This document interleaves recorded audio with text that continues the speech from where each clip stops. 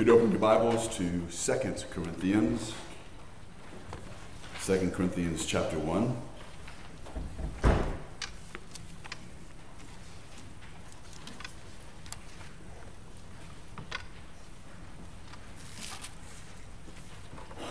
Let's pray. Father, we ask as we continue our study, and now in 2 Corinthians, we ask, Father, for your blessing. We ask, Lord, that you will grant us the ability to understand and to comprehend the things that Paul writes. We pray, Lord, that it will be our desire to want to know your word in such a way that we're able to take it and to apply it to the way that we live, to the way that we think. That, Father, we may live lives, again, that honor you, that we may have a great and deep and lasting joy. That, Father, we might be encouraged and strengthened to live in these difficult times and maintain a stability and steadfastness that speaks well of you. We thank you, Father, again for really the attractiveness of the truth of God. We pray, O Lord, that we would continue in our lives to make it attractive to others. As always, we thank you. We do ask these things in Christ's name. Amen. Paul writes in 2 Corinthians, Paul, an apostle of Christ Jesus by the will of God, and Timothy, our brother, to the church of God that is at Corinth, with all the saints who are in the whole of Achaia. Grace to you and peace from God our Father and the Lord Jesus Christ. So let me go through kind of an introduction of 2 Corinthians so that it kind of set for us the context and understanding the letter that Paul has written. First of all, what you want to kind of just keep in mind generally is that 1 Corinthians was written around 55 AD and 2 Corinthians was written around 56, 57 AD. So a year and a half, couple of years maybe, after 1 Corinthians was written, this was written. Again, as we know from our study in 1 Corinthians, that the church in Corinth was not immune to debauchery. Remember, that was one of their problems. Debauchery would be, I guess we would define it this way, it's habitual and unrestrained indulgence of lust and sensuality. There are a lot of places in the scripture where the word debauchery is used to indicate, I guess the word we might use today would be the word partying. In other words, it kind of encompasses several aspects of unholy living. It's not limited to these things, but it definitely includes sexual immorality, drunkenness, crude talk, kind of generally out of control behavior. So we learned of this as we studied Paul's correction in his first letter to the believers in Corinth. But it wasn't only on sexual matters that they had problems. If you remember, they were easily impressed by individuals who had, I guess, external qualities that you were enamored by. You know, individuals who were eloquent, individuals who seemed to have superior knowledge or maybe human wisdom. And they're also enamored with those who had the spectacular gifts, such as speaking in tongues. So they seemed to be, in general, a group of individuals that walked really more by sight than by faith. And so Paul was trying to correct what was going on there by his letters and also by his visits. So when it comes to that, the nature and the number of Paul's contacts and correspondence with the Corinthians is disputed. When I say that, there's not an agreement as to exactly how many times he visited and how many letters he actually wrote to them. There are varying opinions. Some that he actually wrote anywhere from 3 to 5 different letters to the church in Corinth. And some believe that he visited Corinth a few times. Some believe that he may have visited them as many as 3 times. So let me kind of give you a general rundown of what Paul was doing, what was happening at Corinth. Once again, to kind of, I guess, maybe set the historical setting and what was going on. So Paul first arrived in Corinth in the spring of 51 AD. He was there for about a year and a half. Then in 52, he sailed with Priscilla and Aquila to Ephesus, where they remained, and then Paul went on to Jerusalem. While at Ephesus, Priscilla and Aquila met Apollos. Remember, we heard about him in 1 Corinthians, and that's when they kind of took him in because he was very eloquent. He knew the scripture, but he didn't quite have a good grasp of the gospel. And they wanted to help him out. And so they discipled him. And then after they did that for a while, they sent him off really to Corinth, where he began to minister. While Apollos was in Corinth in the fall of 53, Paul returned returned to Ephesus from Jerusalem, and that was on his third missionary journey. And Paul stayed in Ephesus for about 2.5 years. He kind of established there a center for evangelizing the surrounding provinces as well. And so it is from there that the actual first letter to Corinth went. That's mentioned in 1 Corinthians 5:9. In other words, 1 Corinthians isn't the first letter. It's what we call 1 Corinthians because it's our first letter. But he sent one to them before that.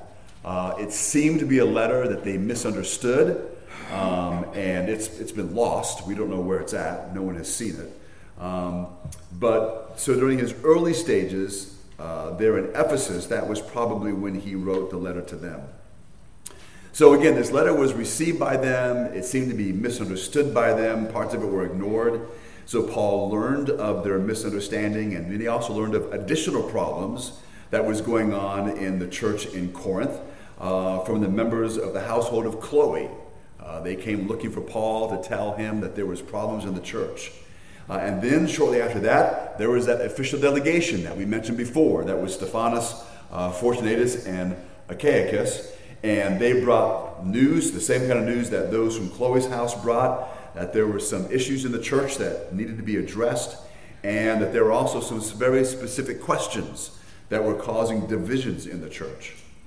So again, 1 Corinthians, which we just looked at, was physically Paul's second letter to the church. And it was written to address those matters. And we looked at all of those. But apparently, after they got the letter, or what we call 1 Corinthians, these problems weren't quite resolved. It's possible that Timothy then came back to look up Paul, to let him know the news that things still weren't going well. And so Paul then decided that he was going to go to Corinth himself. So he sailed there directly from Ephesus, went to Corinth, and when we get to 2 Corinthians chapter 2, he mentions a painful visit. That's the one. After they get 1 Corinthians, things aren't resolved. He goes there himself, and basically he goes there to set things in order. I mean, he's going there to scold them and kind of let them know what's going on. There are some problems that surrounded pretty much an individual that we're going to talk about a little bit when we get later, a little deeper into 2 Corinthians. And again, there was a failure of the Corinthians to support Paul. And we'll talk about that when we get there. So after that visit, Paul then went back to Ephesus. And when he went to Ephesus, he then wrote a third letter to the church at Corinth. We don't have that one either. Titus brought that one back to them. But again, Paul was deeply grieved to write that letter because I guess that third letter was kind of a follow-up to his visit. So he was, again, kind of taking them to task for what they were doing, the wrong they were doing, the sin they were involved in, and their misuse of Scripture and those things. So it was during this time then, as he's been in Ephesus for a while, that there's a riot that takes place in Ephesus. And you read about that in Ephesians, but basically there were some individuals who were silversmiths, and their main income was they would make little idols and sell them. Well, when you have people converting to Christianity, the market share for idols goes down. And so these guys were getting pretty upset because of that. And so there was a riot, and they wanted Paul gone, and that took place around AD 56. And so Paul took that as a cue to leave, which he did, and so he went to Macedonia. When he went to Macedonia, he kind of stopped on the way in a place called Troas because he wanted to hook up with Titus, but he couldn't find Titus there, so he was becoming a little concerned about him. So he went on to Macedonia, and then he ran into Titus. So he was glad to see him there. And when he met Titus, Titus then brought him some good news that in general, things at the church in Corinth were beginning to do better. They had taken the correction. Things were kind of being worked out, but there was still some bad news. And the bad news is there was a group there, maybe a growing group of individuals who didn't like Paul, and they were trying to discredit Paul. And the reason why they were doing that, the main reason would be, if you can discredit Paul, they would not listen so much to what Paul has said and written, and then they'll listen to us. That's the main idea in doing that. So then, when he was in Macedonia, Paul wrote a fourth letter to the church at Corinth, which is 2 Corinthians. And that's the letter that we're about to get into. And then shortly after that, Paul then made a third visit to Corinth in the winter of either 56 or 57 AD. So the first question is, so what about the two lost letters? Well, I think that's pretty simple. If God intended for those to be a part of Scripture, we'd have them. Right? When you read the story of the Bible or the history of the Bible, there is one miracle after another how this book has been, these books, 66, have been preserved for us by God. And so there is nothing that is missing from this. Sometimes if you look on the internet, surprise of all surprises, you come across individuals who say that there are books missing from the Bible, and there's nothing missing. And the books they claim that are missing, most of them you can find online and you can read them.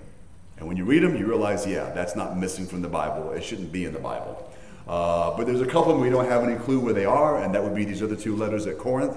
But clearly, if we needed them, God would make sure we have them. We don't have them. So that's it. There's really not a whole lot there to go on besides that. But one of the things I wanted to point out to you, I want us to think about, and that's this, is the way that the text reads.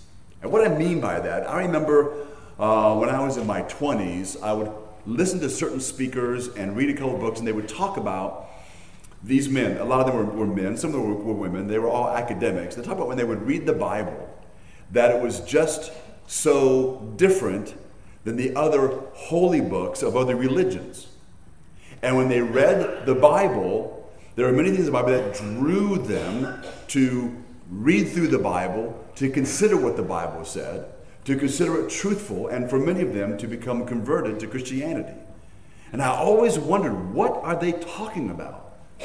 I read the Bible. What is different? Of course, the difference was I was raised in a home where the Bible was read all the time. I was very used to the book. These were individuals who were academics. They weren't raised in a Christian home. And so when they come across the Bible, it's just this marvel as they kind of look at it and read it. And so I always kind of wonder, what's the deal with that? I've read some of the books from other religions. Not all that interesting. I guess they're interesting in a sense. But when you read the Bible, you come across, again, details of personal travel, like with Paul and other individuals. You come across the names and situations of other kinds of people, all kinds of situations are given. But all of those details actually give credence to the truthfulness of the Bible. In the New Testament, there are names of various cities, political officials, and various events. And all of those things people have looked at, and there's been this confirmation that these things are accurate in history. From other resources, they go, yeah, well, you know what? The Bible mentions this, and yep, that's true. That happened. Yep, that happened. Yep, that guy existed, and so on and so forth. So historians, archaeologists have confirmed that. And so what those details reveal to us is the correctness of Scripture and the reliability of Scripture. So basically, when you read through the Bible, even though it's a holy book, which it is, there's a sense of realism when you read the Bible, and it's really very important. It really, again, gives credibility to the Bible, that we're not reading a book of fairy tales and that type of things. I'm not going to recommend this book, but there is a book called the Book of Urantia. It's kind of a New Age thing. It's a small following. It's about like that. I've read parts of it. I've not read all of it. It's a weird thing. Now, if you're really into science fiction, it might be interesting, because that's how it reads. It does not read like a book that's dealing with spiritual truth, but that's what its claims are. And there's tons of things out there like that, that when you read through them, it's missing that sense of realism. And that's not because of a prejudicial point of view, because my view is the Bible is true and it's realistic, so therefore this thing is just garbage.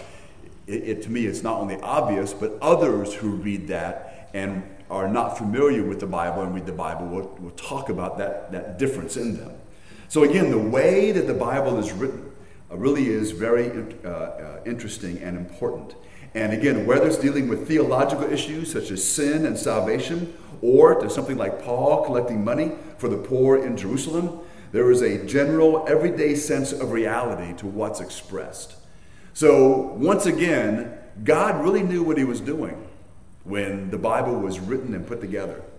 From some of the faculty members of the Westminster Theological Seminary, there was a statement came out, and they said this: "We could also consider the rawness of the Bible. The historical pattern of writing during the biblical period was often to exaggerate military exploits and kingly greatness.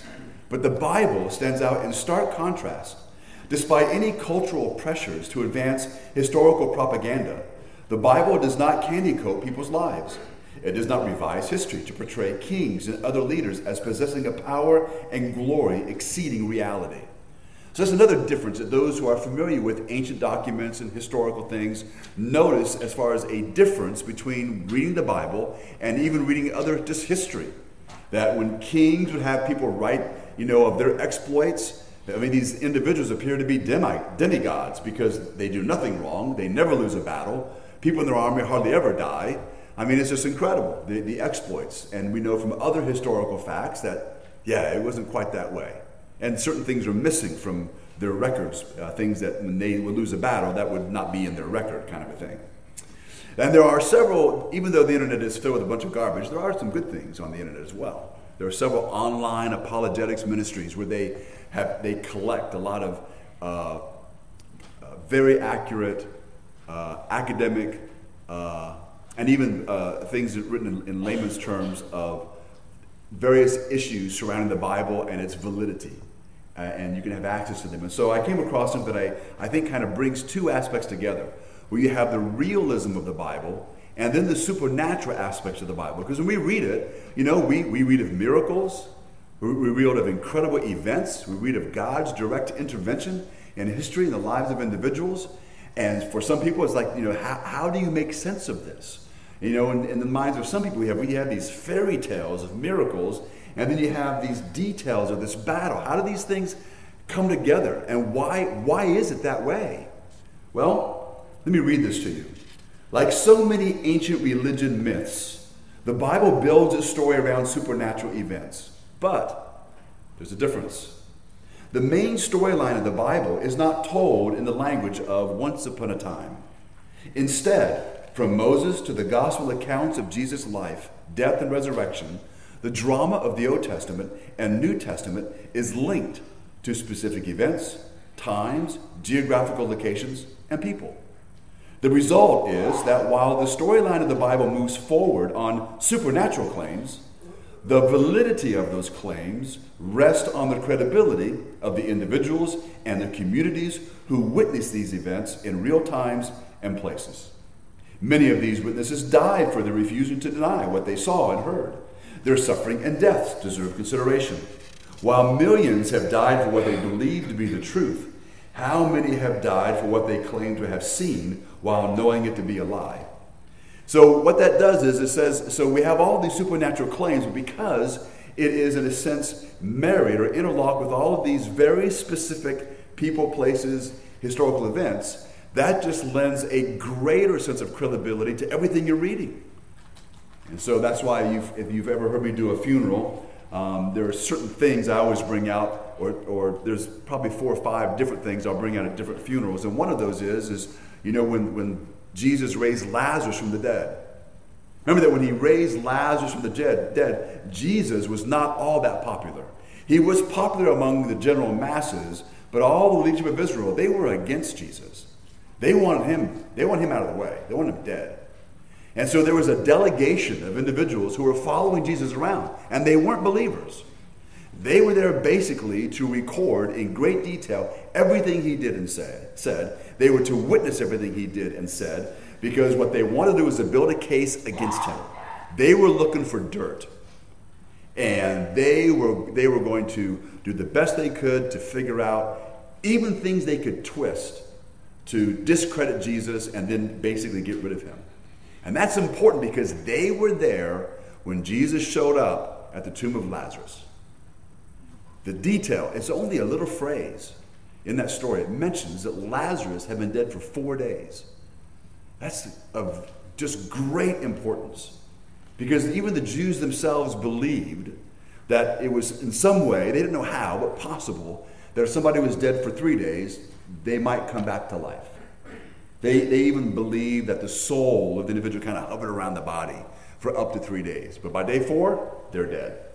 They're truly dead. All right, and so that's important. So everybody there is convinced this man is dead. No smoke and mirrors. So then when Jesus asked for the tomb to be unsealed and the rock moved, that's why there was such a big stir. People were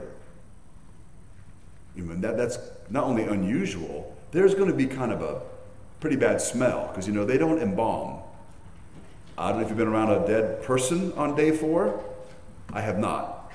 But I have read about it, and it can be overwhelming, to say the least. So again, he's dead. So that's why the sisters of Lazarus had to say, whatever he says, just do it. So again, just imagine when this is all being done, I guarantee you that group of men following Jesus, they're not opening up their picnic lunch to see what's going on. They're watching to see what's going to happen here. And of course, there's this expectation. I mean, why? What would the reasons be for Jesus to have the tomb opened? The only thing imaginable is this guy is going to somehow try to fool people into thinking he can raise the dead. I mean, what else is left? So people are kind of paying attention. So then, when he calls Lazarus forth, and Lazarus comes out, I think the King James says there was a stir. Be an understatement. Be more than just a stir. But that group of men, they immediately leave. And they show up again later on in the Gospels. Not too much later on, but a short time later. And they're meeting with the other leaders of Israel. No one is denying Jesus did what he did. No one. Remember now, they're trying to find a way to discredit him. There were too many witnesses to what Jesus did. And so in their discussion of trying to find a way to get rid of Jesus, it states in there that, and some of them, those that were there that were watching, they were talking about, getting rid of Jesus in the sense of killing him, also wanted Lazarus to be put to death. Why? Because of Lazarus, many have believed in Jesus. So in this meeting, there are individuals who are saying, this guy Lazarus, he was dead, he was raised to life by Jesus, we need to kill him. Because this guy came back to life, other people are believing in Jesus. I would like to think that if I was there, I would say, excuse me, are we going to make sure he stays dead? And are you listening to yourself? He was dead. This guy raised him from the dead. That means something. They're all missing it because they were blinded by their sin. So this specific event that took place, the details of it are important because in the historical record, it lends credibility that this thing actually took place.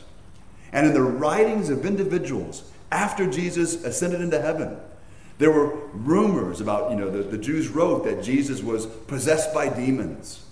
But there was no evidence that he didn't raise Lazarus from the dead. There was no one going back into the details of his life saying, well, this is wrong, and this is wrong, and this is how that wasn't done.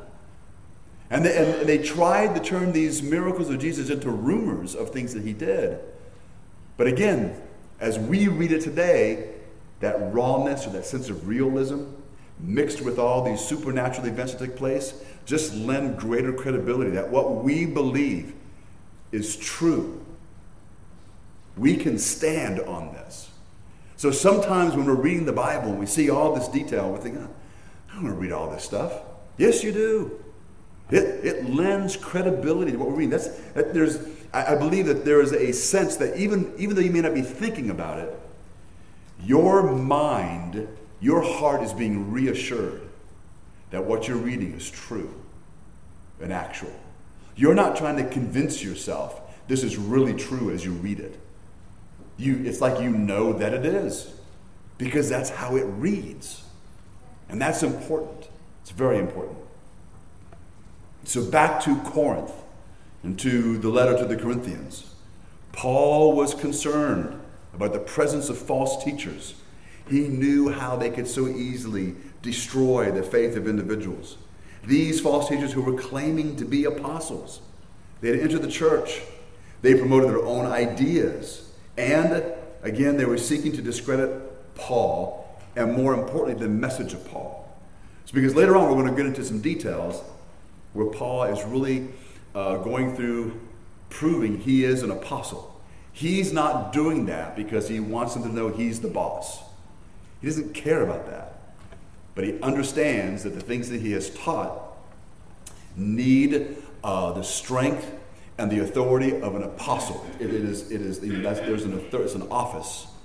And so if they could discredit him, then they can discredit the great theology that he had given to them. So that's why he's going to prove these individuals wrong and to reveal to them the truth about himself. So again, Paul was concerned about that. And so he writes to defend the authenticity, both again of himself and as well as his message. So who are these opponents of Paul? And I have some of these in your notes just so you can review them. It's not that you have to memorize them, but just kind of have an understanding these groups of individuals. So you have what's called Hellenistic Jews. That was Jews who were basically Greek-speaking. They would have been raised or they would have grown up in a Greek-speaking culture. They primarily spoke Greek. They could have been from Palestine or from the dispersion. When we talk about the dispersion or the diaspora, if you come across that terminology, that's Jews who kind of were scattered around because of Jewish persecution. And so you find them all, like even today, you find them all over the world because they've been persecuted in many places, and so they kind of run away and kind of set up shop again. So that's who these individuals are. They claimed to be followers of Jesus, but they really promoted themselves as men in the line of Moses. And so that was their claim to authority, is they were from Moses. And so you should listen to them and not Paul. There's another view, and I don't know which of these views is correct. Maybe there's a combination of them.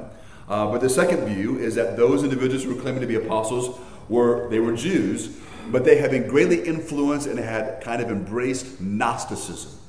Remember, Gnosticism is basically they maintain that creation is evil, that physical matter is evil, or at least it's less good. Spiritual good, physical bad was kind of their idea. They believed that salvation consisted in freeing the good spirit from the evil world. So even your physical body would be evil. And so you want to release your spirit from that. And that's where you're going to find salvation. Their belief was really dualistic in the sense they believed there was more than one God. And of course, the way then of salvation and the way forward is through secret knowledge. Basically, if you were one of the gifted ones or you were special because knowledge was revealed to you. And so that's how that was promoted. And so those individuals were of that view. It could have been that they were involved in they were docetic. What that means is it was basically a belief that was opposed to the idea that Christ only appeared to have a human body. That's what they were advocating. That Jesus really wasn't human or had a real body. He only appeared to have a body. And of course, then that would diminish the idea of him suffering and dying on the cross in reality. And so that you might even there's a thing throughout church history called the Arian controversy. And the Arian controversy in the church was this idea that Jesus was only divine, or maybe Jesus was only human. He wasn't both. And so who is Jesus was something that had been kind of investigated for a long time in church history, trying to figure out what did the Bible actually teach. And he wasn't 50-50. He was all God, all man. And for most of us, that's what we've heard our entire life. But that's because that was settled hundreds of years ago by men and women who argued over that and investigated the scripture for hundreds of years, trying to get a firm grasp of what the Bible said. So this group of individuals that had embraced Gnosticism or forms of Gnosticism, in one way or other, were denying really the humanity of Jesus Christ. And if we deny the humanity of Christ, there's no salvation. Just like if you deny the divinity of Christ, there's no salvation. He has to be both. And of course, he is, to say the least. Then there's a third view, and that they were just Jews who were from Palestine. Again, they were claiming to be apostles of Christ. They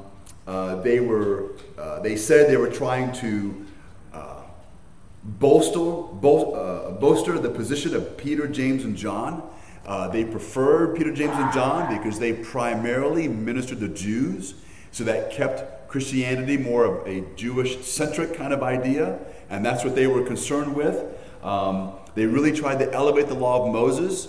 We heard of individuals called Judaizers. Judaizers are those who came along and basically would tell the believer that it's good that you believe in Jesus, but if you really want to be close to God, you have to be circumcised and you have to follow the law of Moses. That's that basic idea. And so these individuals were kind of in that camp. And of course, to top it off, not only did you have to emphasize the law of Moses, but they were the ones who would tell you what it means. They were almost like the sole interpreters of the Bible. That way, they can control the information and what you know and all those things. So these are the groups, it's believed, that were kind of opposing Paul. And what they were interested in was undermining the faith of believers so they could gather people to follow them. That's really the idea. They wanted people to follow them and their ideas. So that's why early on then, when you read these first few verses of Corinthians, Paul says and mentions that his apostleship came by the will of God. He says that from the very beginning. He's going to prove it later, but he wants to know from the will of God. So he didn't appoint himself as an apostle. It wasn't something that was just the church decided on their own to do. There's only a few apostles in the Bible, and there are references that we will get into in a few weeks, well, maybe a few months, but we'll get there and talk about that. But just for now, turn to 2 Peter chapter 3. And we're just going to use this passage just to kind of re-emphasize Paul's apostleship. 2 Peter chapter 3. No one doubts that Peter was an apostle. And so he writes this about Paul, beginning in chapter 3, verse 15. And Peter writes, "And count the patience of our Lord as salvation, just as our beloved brother Paul also wrote to you according to the wisdom given to him." So the first thing that's important here is if Paul was an imposter, Peter would not point him out and say he's a beloved brother. Okay, he wouldn't do it. He wouldn't say it that way. So he says basically what he's teaching them about the patience of God and salvation, that he's teaching the exact same thing that Paul said. That's what he means here. Just as our beloved brother Paul also wrote to you. And then he mentions that what Paul wrote was what was given to him. And what that means is it was given to him by God. This is supernatural revelation. When you and I, even when we share the gospel, you are sharing supernatural revelation. Now, God didn't speak to you in a dream, but he spoke to you through his word. His word is supernatural. You didn't get who Jesus was because you read a history book. Right? You don't get some things about Jesus because you had a dream or someone else had a dream. It's because it was given to us here in the scriptures. This is from God. So it's supernatural revelation. And so that's what Paul has, supernatural revelation. And then he goes on and says, not only did Paul write this, verse 16, as he does in all his letters when he speaks in them of these matters. Then he says, there are some things in them that are hard to understand. He didn't say that there are some things that Paul writes that are wrong. That's not what he said. He said they're hard to understand. And then he says, which the ignorant and the unstable twist to their own destruction. So those who are ignorant of good theology, those who are ignorant of Scripture, those who are ignorant of Jesus, they twist what Paul writes in their mind for their own advantage. What Peter says is to their own destruction, because they end up denying Christ. They end up denying Scripture. And then he adds this phrase, again, which the ignorant and unstable twist to their own destruction, as they do the other Scriptures. So not only do they twist other Scriptures, the phrase, as they do other Scriptures, refers to what Paul has written. They twist what Paul has said as they do other Scriptures. I've just included what Paul said in that group. So Peter himself is telling us that what Paul writes here in these letters is the Word of God, which is, once again, this stamp of approval of Paul's apostleship. That what we have to do is that we must take what Paul says authoritatively. That this comes from God. It has God's sense of approval. And so what we then can once again feel safe, or I guess you would say confident in, is that once again as we read through the scripture, we are reading truth. We can stand on this, and there is evidence, and there is that the Bible has been validated by historical and archaeological discoveries and records. But those things by themselves cannot authenticate the miracles of the Bible. But because the miracles of the Bible are so interlaced and connected to all of these regular things, or the realism of the Bible, you can't rip them apart without tearing apart everything. And what that does is it lends credibility to all of it. So when we read this, we then can really proudly proclaim that we are reading the Word of God. This is God's Word to us, and it is true. And we can stand on it and build our lives on it. We should leave here encouraged. Once again, yes, I am a Christian. God has saved me from my sin. Jesus came to this world and lived his life as a perfect man. He was sinless in every way. Scripture declares it, God affirms it, and history as well affirms it. He not only lived that way, he then was crucified. The Bible tells us he was crucified. History tells us he was crucified. The Bible tells us the theological meaning of that, because God placed on him our sin. And then when he was being crucified, God was punishing him as if he had committed our sins. He was our substitute. That gives me the theological understanding of the significance of what took place.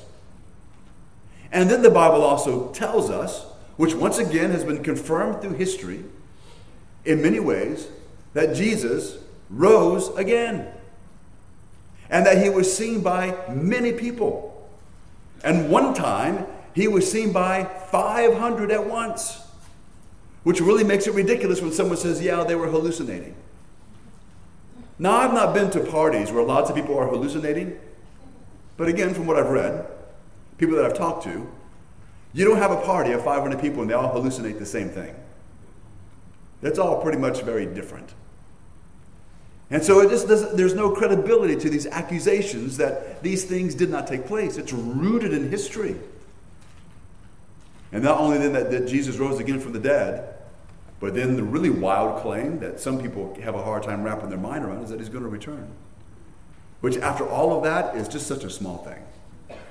It's just a tiny thing. And so we can have great confidence. And so we carry that confidence as we read. Remember that God has preserved all these things for our benefit, so that we will know his will, so we will understand ourselves, we can understand salvation, but also for our benefit, that we will have a continuing confidence that what we believe is true.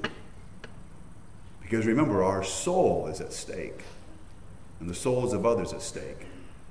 And that's very, very important to know that we have the truth and that we can share the truth. Let's pray.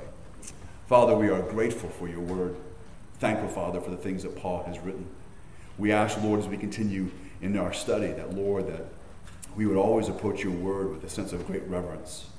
Not, Lord, superstitiously, but understanding, Lord, that what we possess is the truth that you have preserved for us. That it is true in every way. That it has withstood the attacks of the evil one and of the masses for literally hundreds of years, and has always withstood those attacks. And the armor has not been even chinked in any way. It remains full and intact, and we are grateful. We pray, Lord, that our hearts would be encouraged with this truth. And Father, for those who may not know Christ, we pray that they would recognize, again, the realism and the truth and the supernatural source of truth, and place their faith and trust in Christ for their salvation. Father, as always, we're grateful. We do thank you, and we do ask these things in Christ's name. Amen.